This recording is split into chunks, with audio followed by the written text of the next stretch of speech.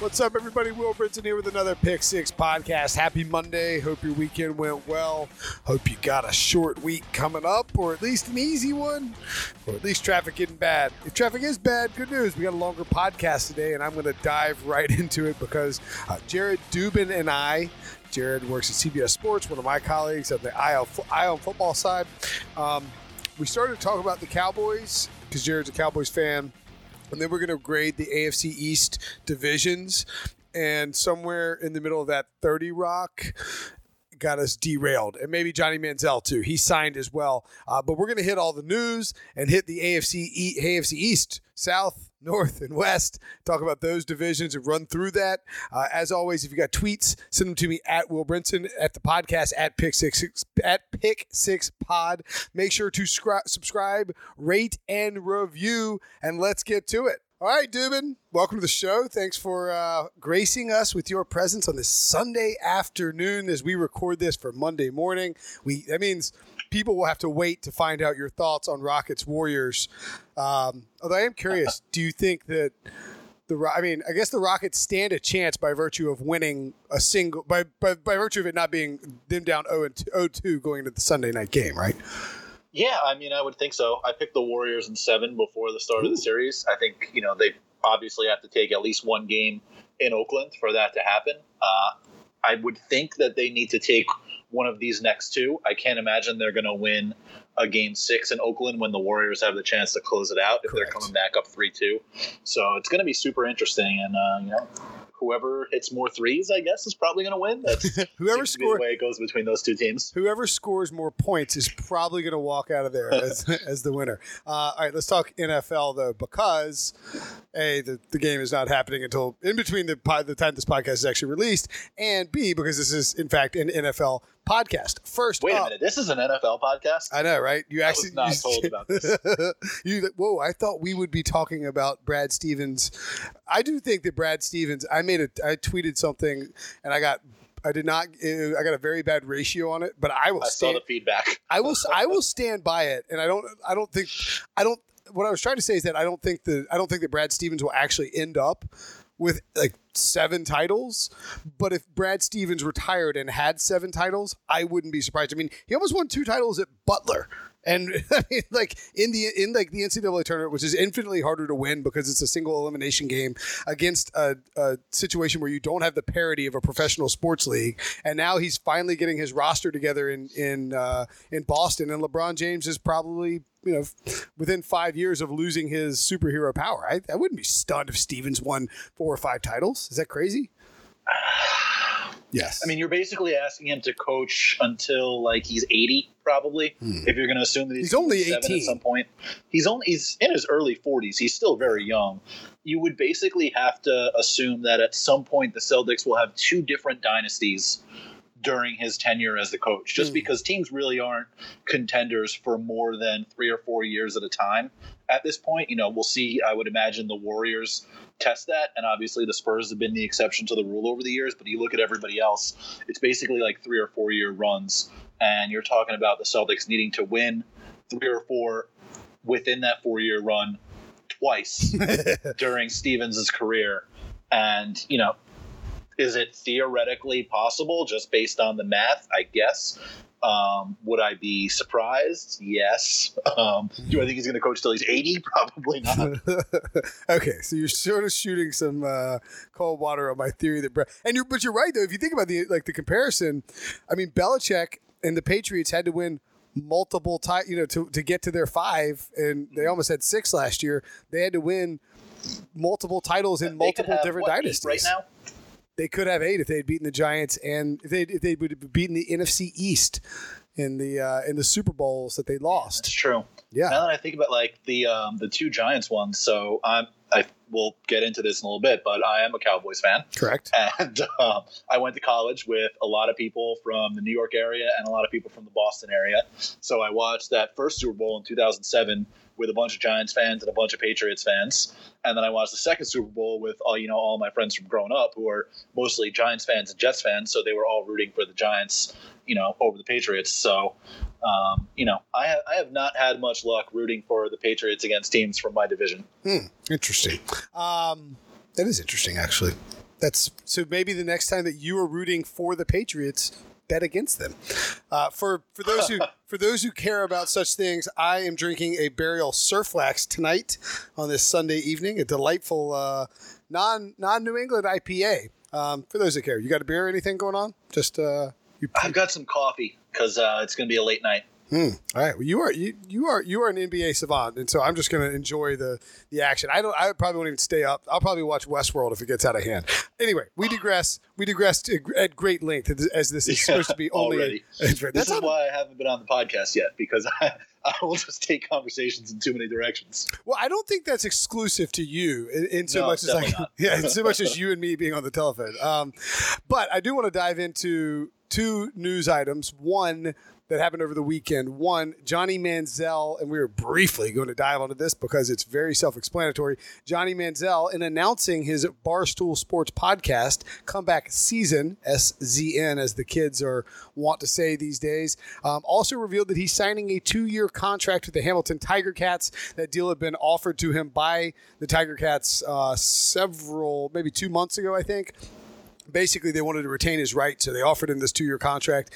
And I think the way that this played out with Manziel's work in the Spring Developmental League in Austin, and with his agent Eric Burkhart talking to NFL teams, they came to the realization that no one was going to take a chance on Johnny to the point that it would make sense for him to risk not being able to play next year. And so he has made a 2-year commitment to go to Canada. It will give him an opportunity to, through the 2019 CFL season, it will give an opportunity to show NFL teams that he is capable of being part of a roster, being part of a club, being a leader on and off the field over an extended period of time in a football setting, assuming, of course, he can win the job, which is not guaranteed.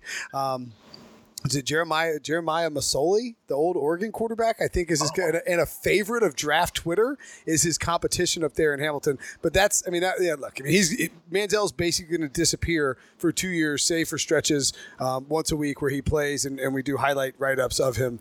The other big piece of news, and feel free to comment on Manziel if you're so inclined, but don't feel like you need to, because there's really nothing to say. I have two things about that. First of all, I did not know he was getting a podcast. That seems like it's a disaster waiting to happen. And then, not to besmirch our neighbors to the north, but Hamilton Tiger Cats is the real name of the team. And it is actually Tiger Dash Cats. I actually like that better. Okay, I'm in on it. I think there's like a tiger cat animal. I'm in on Tiger Cats too. I think it's Tiger Dash. Surely it's not to suggest that it's like they're both cats and tigers. I would assume that it is Tiger Dash Cats. No, it is, but is the mascot? Wait a minute, June Jones is their coach? Oh yeah. This team's good. This team's going to be fun to watch. I mean, Johnny Manziel could flourish in a June Jones style offense. I mean, the stuff he ran in Hawaii is pretty similar to an air raid concept, right? I mean, I think if he's not directly tied. The rules are different there. I mean, I'm not going to pretend to know. It's like 9 guys and 3 downs or something. Yeah, it's I think it is only 3 downs. I don't want to attempt to speak too much on it because I am not entirely positive. But yeah, it is very different.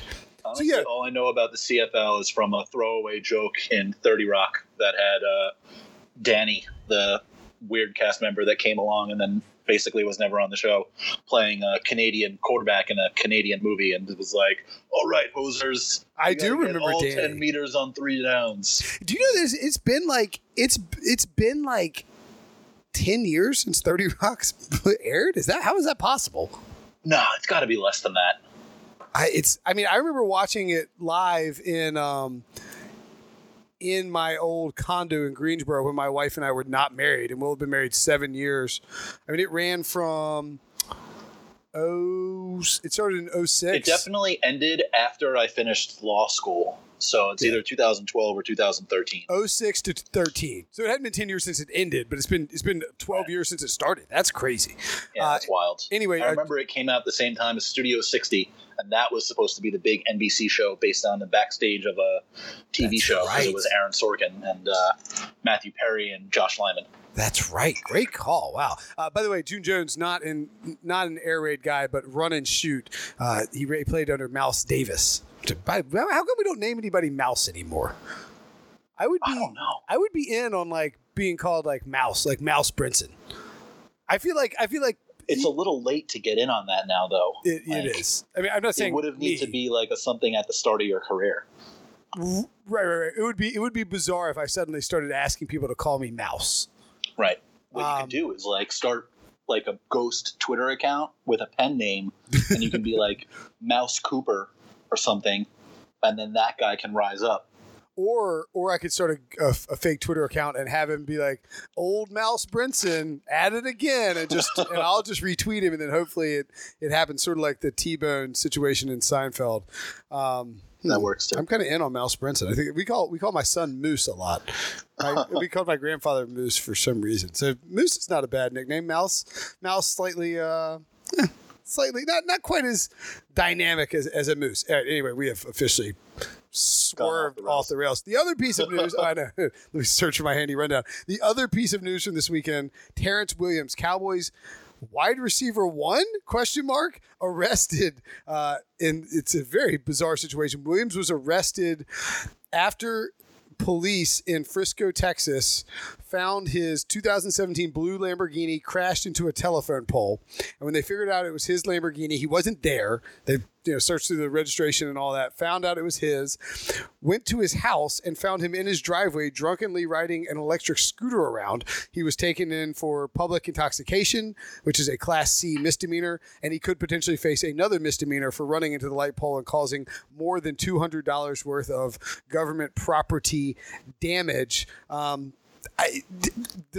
The arrest itself is just weird and odd and all of that. Like, why? Like, I crashed my Lamborghini. I'm going to go home and ride a scooter. That seems like a weird brain function to have. But we can ignore that for a second. Is there any chance that Terrence Williams, who did have the most receiving yards last year of any Cowboys receiver still on the roster, is there any chance he gets cut, Dubin?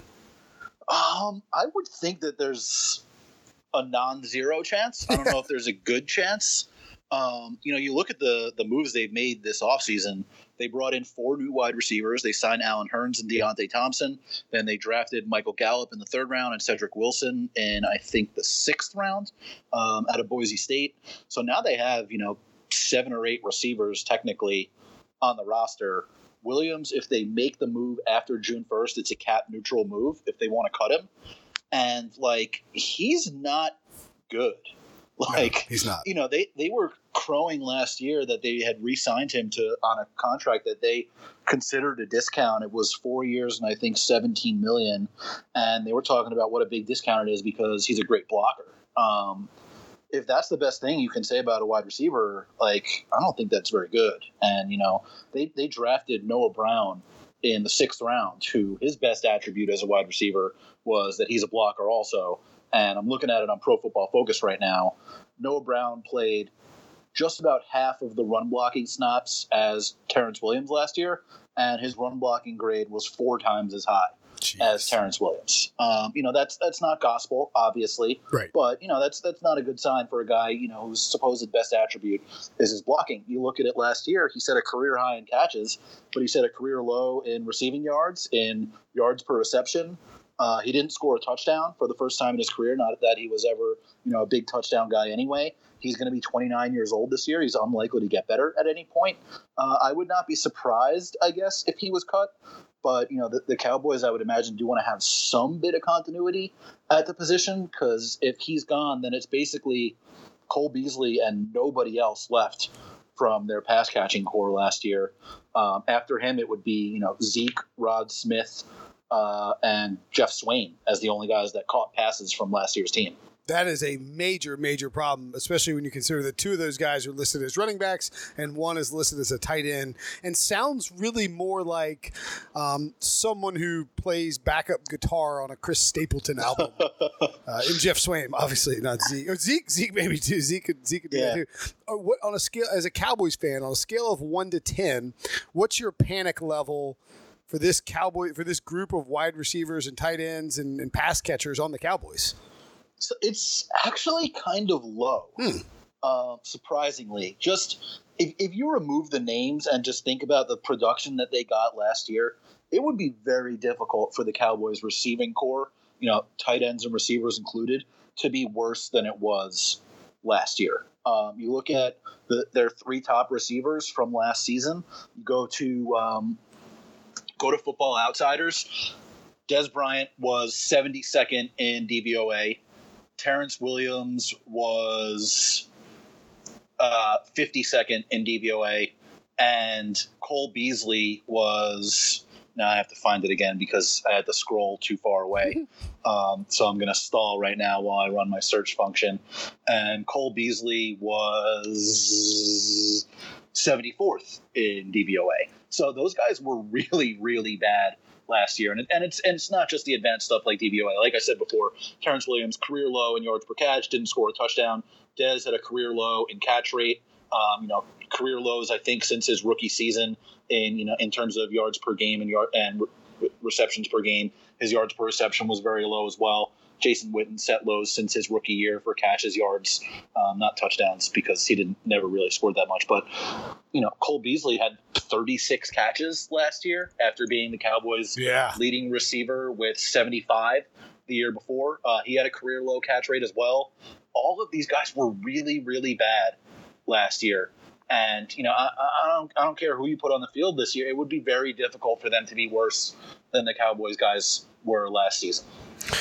I think that's a good point. I'm not sure that should mitigate a level of panic, though. I don't think they're going to be good. It's just like they can't be worse. What am I panicking about? That's okay. That's a fair point. I'm not going to panic because I know they won't be good. I mean, how is this offense going to be quote unquote Dak friendly? That's what I don't get, I guess. Yeah, I don't particularly get that either. I mean, it does seem like one of the things that they came into the offseason with as a goal was, and I wrote about this, and I've been doing throughout the offseason after the draft, sort of like draft reviews to see what the theme teams came into the draft was. And I wrote about this in the one we did on the Cowboys, where it seemed like they wanted to get obviously faster and more athletic. That was, a big theme that they talked about at the end of the season. And, Dez, they talked about how he couldn't separate anymore and he wasn't, he lost some of his athleticism. I don't think they planned on Jason Witten leaving, but, that's obviously another guy that wasn't super athletic, even though he always wound up open somehow. But, they came in. Allen Hurns is a very good athlete, and he's not, necessarily as good at contested catches as Dez, but I think what he does bring is a versatility. He runs more than slants, digs, and goes. That's something that Michael Gallup excelled at too. He was Pro Football Focus's highest graded wide receiver in the country last year. If you looked at Matt Harmon from NFL.com does his reception perception. Yep. Where, he grades receivers and all the different routes. He was one of the most versatile wide receivers in the draft. Cedric Wilson graded very well on that as well and was good at contested catches also. So I think that they made it a point to get guys that can do more than one thing, which was, I think, a big problem for them last year. Terrence Williams goes deep or he does nothing. Dez Bryant gets a screen, a slant, a dig, or a go. They did get a little bit more versatile. Obviously the talent is not quite as good as Dez is. But I do think that basically what they want to do is not have teams know what guys are running or even where they're going to line up when they break the huddle and then when they come to the line of scrimmage. Hurns is a guy that has played, I think last year he played like 70% of his snaps in the slot. But before that, he had played the majority outside. Gallup lined up all over at Colorado State too. So now they have a little bit more flexibility in terms of the routes that guys can run and where they can line up. And I think that was a big key for them. They're talking up Tavon Austin like everybody that gets Tavon Austin does, but I don't see that working out. Tavon Austin is a hard sell for me. I do agree. I can see some situation where these guys manage to make more precise. These guys managed to run more precise routes and be more versatile. Like you were saying, it ends up helping Dak. But it's just hard to imagine the receivers being the over the top factor to me. And I'm sure you're no different. No, it comes I would imagine like the big thing is going to be like they solidified the offensive line again with Connor Williams, and then we'll see if he starts inside or if he starts a tackle. What that does with Lyle Collins, maybe Cam Fleming winds up winning the tackle job and one of those other guys is a backup, who knows? But, offensive line was a huge problem last year. For as much as they've been called the best offensive line in the league, they were not very good for a lot of the season. Some of that was Tyron Smith playing hurt and then missing a bunch of games. And some of that was, left guard was a sinkhole all year. Jonathan Cooper and Chaz Green were both kind of disasters. And then Collins sort of struggled, in fits and starts with his transition to right tackle. So I think bringing in Fleming and Marcus Martin and Connor Williams will help solidify that offensive line, keep Dak a little bit more well protected. And I think that, Jerry Jones talked about it, not having the cloud of, Ezekiel Elliott's possible suspension hanging over the team all year. Zeke was not himself for a lot of last year. Oh, for sure. He still wound up running for over 1,000 yards in 10 games. Yeah.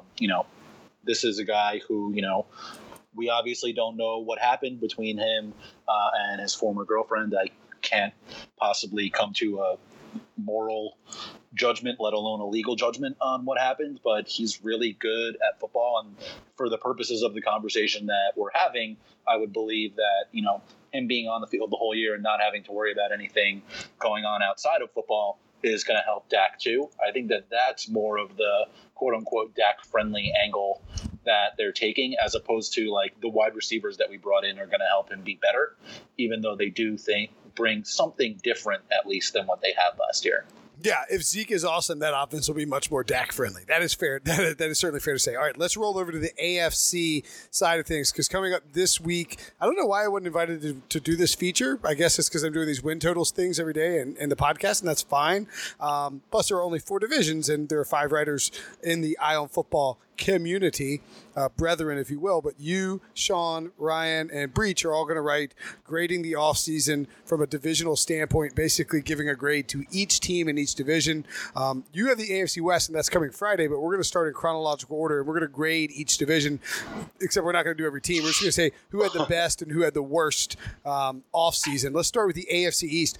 And this is not the best team for those listening, so like everyone agrees the Patriots are the best team in the AFC East, but who had the best AFC offseason in your mind, Dubes? I think it's still the Patriots. That is some of that is, really, really not liking the off seasons of 2 of the teams in the division, who I'm sure we'll talk about when we get to the worst. But some of that is also, they plugged some of the holes that they had. They brought in Adrian Claiborne to help rush the passer. After they traded Brandon Cooks, they brought in Jordan Matthews as a guy that, on a $1 million 1-year deal, maybe they can get something out of him. They brought in Braxton Berrios, who I know extremely well from his time at the University of Miami. Oh, yeah. They brought in him to essentially be Danny Amendola.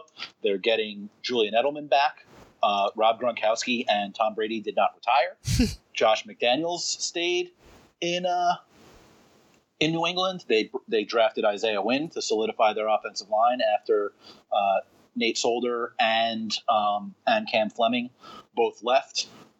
They brought in another tight end behind Gronkowski in Troy Nicholas that they got from Arizona. They brought in Jeremy Hill and Sony Michel, to, I guess, theoretically replace Dion Lewis and probably Mike Gillislee, who I imagine the soon-to-be departed Mike Gillislee. Yeah, is moving on at some point. So I liked what they did. They didn't get their quote-unquote quarterback of the future that everybody assumed they were going to get at some point. But I think they did a good job plugging their holes. They added a bunch of value in the draft like they normally do in terms of their trade backs and how much, additional draft capital that they picked up. So I think they did really well. That's a very compelling argument, and it's Kings stay Kings or whatever whatever the line is. I mean, like the Patriots have a very good base to begin with. None of the other teams in the division got exceptionally better and certainly don't look like they're going to challenge the Patriots this in this coming season. So from that perspective, I can get behind that. I would actually go just for the sake of being different, and because I don't think that they'll be one of the worst teams. I would say the Jets had the best offseason, and not that I think that they put themselves in a position where they can contend for a wild card and really make any sort of run, but they have an interesting defense. I like the addition of Avery Williamson in free agency to replace Demario Davis, who left. Williamson still really young, can play. They've got a secondary that's got some talent kind of cooking up in there. Tremaine Johnson now too. That was yeah, exactly. And they went out and got Tremaine Johnson. I thought that even though they missed out on Kirk Cousins, and even though they only traded up to the third spot, guaranteeing themselves one of three quarterbacks, the luck of the draw in which Baker Mayfield goes 1 and Sam Darnold goes to them at 3, and Albert Breer of the MMQB has a really good piece detailing the Jets' sort of obsession with Darnold that I would recommend people go read.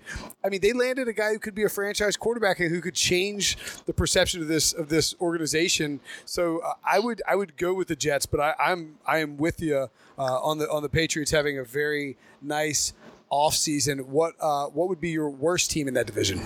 Yeah, so the Jets were way ahead of the other two teams in the division for me.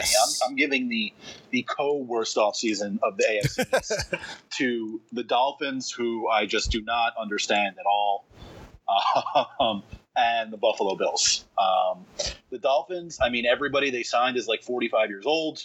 They cut Ndamukong Suh. They brought in Brock Osweiler. They traded Jarvis Landry after franchise tagging him, and then gave Albert Wilson $8 million a year and Danny Amendola $6 million a year. And they're talking about wanting to play more 13 personnel with 3 tight ends and going up tempo at the same time. Mike Tannenbaum continues to flabbergast me in terms of the moves that he makes. I've not necessarily been a big fan of his when he was with the Jets, and I am continuing to not be a big fan of his now that he's with the Dolphins. Although I did like the Minka Fitzpatrick pick, I think it's kind of crazy that he fell to the 11th pick. And then the Bills traded up for Josh Allen, who I just don't understand. Yeah. I just don't get it. I mean, that alone, I think sacrificing additional draft value to trade up for a quarterback who I don't really think should have gone in the first round based on his performance at Wyoming. I don't get that. I agree with you that they both haven't had great off seasons. I would give the nod to the Dolphins as the worst, if only because the Bills at least they're attempting to rebuild. We're just kind of skewed by the fact that they went to the playoffs last year. Let's go to the AFC North. Who would you say is the best? And you can go and give best and worst if you want on the AFC North. These two divisions that we're going to do next, the North and the South, I had a problem here because I kind of liked everybody's offseason, and it was more of a degree of how much I liked them as opposed to, not necessarily liking one team or the other. I think I liked what the Browns did the most just because they were able to do the most by virtue of having, over $100 million in cap space and more draft capital than any team has had in the last 30 years. So, between bringing in Tyrod Taylor and Jarvis Landry, they signed Carlos Hyde to give them another look at running back alongside Duke Johnson. They brought in a bunch of guys on defense. They brought in E.J. Gaines. They brought in Denzel Ward, obviously, at corner. They drafted their quarterback of the future.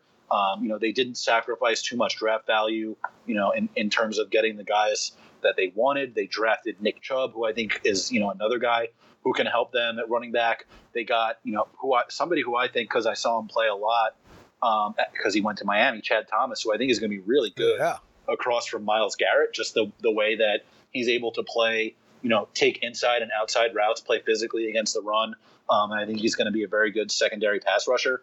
They added upside to their receiving core by taking Antonio Callaway, who, has had obviously a lot of off-field problems throughout his career at Florida, but, based on pure talent, might have been the best wide receiver in the draft. Yep. And, based on how much draft capital they had, a 4th round pick that they got, as trade compensation for, I believe, Jason McCourty, who, they were not really going to have use for, with the remaking of their defensive backfield anyway. They were just able to do so much because of how much money they had. So, to me, that just the amount of good they were able to do just exceeds the amount of good the other AFC North teams were able to do, even though I did like the offseason of every AFC North team. Yeah, I'm with you on that. I don't think there's a team I didn't like. The one concern I would have is that the Bengals didn't set themselves up for a situation where they want to move on from Andy Dalton, whereas the Steelers, Ravens, and Browns all were able to potentially position themselves to have a quarterback of the future. And I think if you're Cincinnati, you at least have to be a little bit worried about that. But they put talent around Andy Dalton, so I can get down with that. And I do think, just on the Andy Dalton front, I'm pretty sure after this season they can get out of his deal with no dead money. Oh, yeah. This is a make or break year for old. I would expect them, like, if he's not very good, I would expect them to either be players in the free agent market for, whatever quarterback winds up there. Or, if he's not good, I would imagine they're going to be picking close to high in the draft, and they're going to, at that point, move on. But, their big problem last year was offensive line, and they traded for Cordy Glenn. They drafted Billy Price with their first-round pick. They added some flexibility at linebacker. They got Malik Jefferson. Even Jeremy Hill left, I would imagine. That's an upgrade. Jeremy Hill left. He's not very good. They don't seem to be too enamored with Gio Bernard. And I would imagine that their drafting of Mark Walton means they're preparing to let Bernard go after this season. And I think that, based on the way he plays, Walton and Joe Mixon can actually be, a nice combination because they sort of fill in the blanks of each other's skill sets. No, that's a good point. And Gio Bernard, by the way, a top 10 paid running back somehow. Good for you, Gio. Good for you, buddy. And Gio's a Miami guy, right? He's from Miami. I know he went to Carolina. Believe me, I know. I think he's from Miami, though. I'm pretty sure. I think it was St. Thomas Aquinas. I think that's right. Anyway, AFC South. Who you got as a big winner? And I tend to agree with you on the North. Who you got as a winner in the South and a loser in the South? I kind of like what everybody did in the South too. You look at the Jaguars. Other than bringing back Blake Bortles, I liked everything they did. They stacked on top of their strengths with Taven Bryan in the first round, Ronnie Harrison in the third round. They even replaced the Allens at receiver. They drafted DJ Chark in the second round. They made, obviously, one of the bigger signings in all of free agency when they gave, what was it, like 60 something? Yeah, it was like, million. Yeah, maybe 58. Yeah, I mean, it was offensive tackle. $66.5 million for Andrew Norwell. Yeah, offensive tackle money to Norwell. Yeah, so I mean, I think that they filled a lot of their holes really well, and they stacked on top of their strengths in the draft. The Titans brought in Deion Lewis, Malcolm Butler. They brought in like 150 guys. They did trade up, I believe, in the draft. They only wound up using 4 draft picks. Yeah, they came away with a very small draft class. It was odd. Yeah. The guys they got early, I think, do a lot for them in terms of Rashaan Evans and Harold Landry. Yes. Evans covers so much ground. And Landry last year dealt with injuries at Boston College, but the year before he was like the best pass rusher in the country, or at least one of them. And that's something that they really badly needed too. So, I think they did a pretty good job there too. The Texans is basically just, all right, J.J. Watt and Deshaun Watson are going to be healthy. So that's great. in theory, they should be healthy. I'm a little worried that Watson and Carson Wentz. I don't want to, poo-poo on the optimism of the offseason for the Eagles and the Texans. But I'm a little worried that those guys, because you're not currently dealing with an ACL situation, right? You've had an ACL before. Meniscus twice. I didn't have ACL. I had meniscus twice. That's right. But here's the thing about the ACL surgery that people don't talk about enough is the recovery time to be able to play again is 9 months. But the recovery time to be the same player that you were before, as we've seen from a lot of people, including like a prime athlete like Rob Gronkowski, is really closer like to 15 months. And I think that's going to be a concern for two quarterbacks who have been very dependent on their legs. And then the J.J. Watt thing, like, I love Watt as much as anybody Watt is incredible, and watching him has been a blast. My main concern with Watt is that I hope we are not watching a Hall of Fame career deteriorate quickly, and because another season lost to injury would be a pretty big red flag. Oh yeah, for sure. I mean, look, I think he's got to be in the Hall of Fame if he retires right now. Tomorrow. Yeah, I think so. But yeah, I mean, look, when you're dealing with like back injuries, neck injuries, and he had a hip injury at one point too, like those are the kind of things that you're never necessarily 100% the same after that. I know myself from my own hip tear. You're never 100% after that. Even when he was on the field for the first few games last year, when he came back from his previous injury, he was really good. He wasn't necessarily the all-world dominating defensive force, best player in the league, but he was certainly very good before he got hurt again last season. I feel like if he can get on the field, he's going to be good, and it's just a matter of him staying on the field. By the way, the Texans are 16-1 to win the Super Bowl. They have the same odds as the Jaguars. That is crazy to me. Wow. I mean, I like the Texans' quarterback situation clearly much better if Deshaun Watson is healthy. Do we think Deshaun Watson's going to throw a touchdown on 10% of his passes again? No. That's crazy. Yeah. Like I was listening to the Ringer NFL podcast the other day, and they were talking about it. Like Matt Ryan in his amazing MVP season 2 years ago threw touchdowns on 7% of his passes, and that was crazy.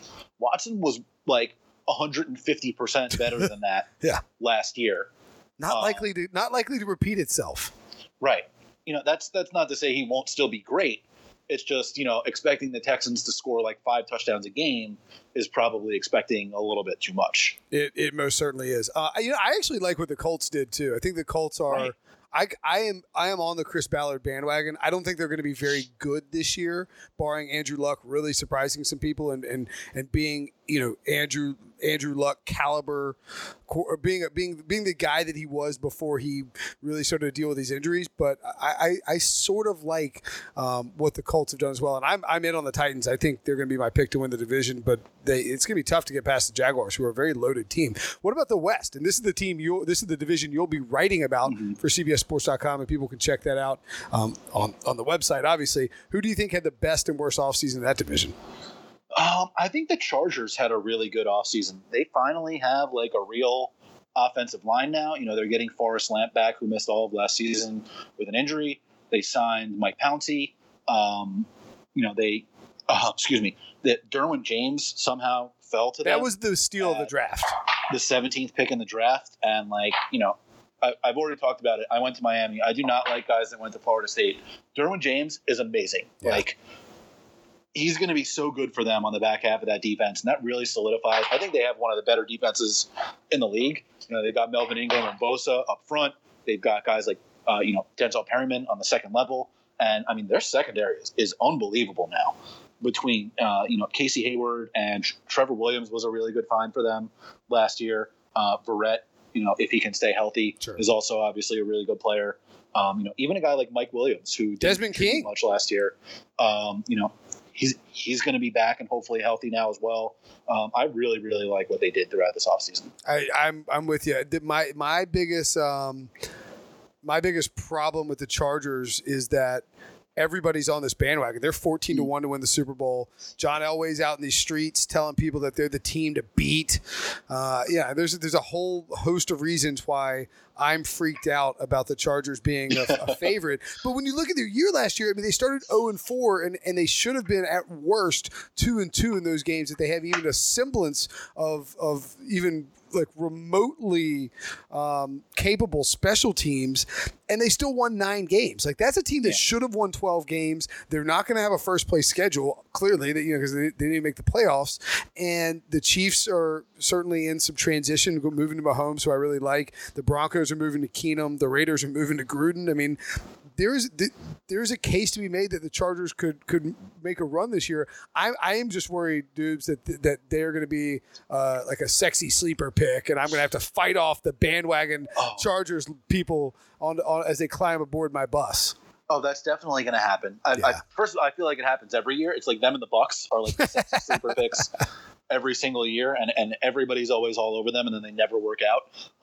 The thing that worries me is the offense more than the deep. Like, I think the defense is just going to be really good. Yeah. There's so much talent there that I feel, especially with Bosa and Ingram up front, I have a hard time seeing that defense being bad. The thing that worries me is, Phil Rivers is getting up there in age at this point, and he was super inconsistent last year. Not that he hasn't always been inconsistent throughout his career, but I think last year was, even more so. He had a couple of real meltdown games where it was just like, all right, come on, Phil, like throw to your own team at some point. That was the Chiefs game. To Melvin Gordon, who averages like 3.8 yards a carry as, their top running back, then, sort of a foundation of their offense. So, those two things are a little bit worrisome to me.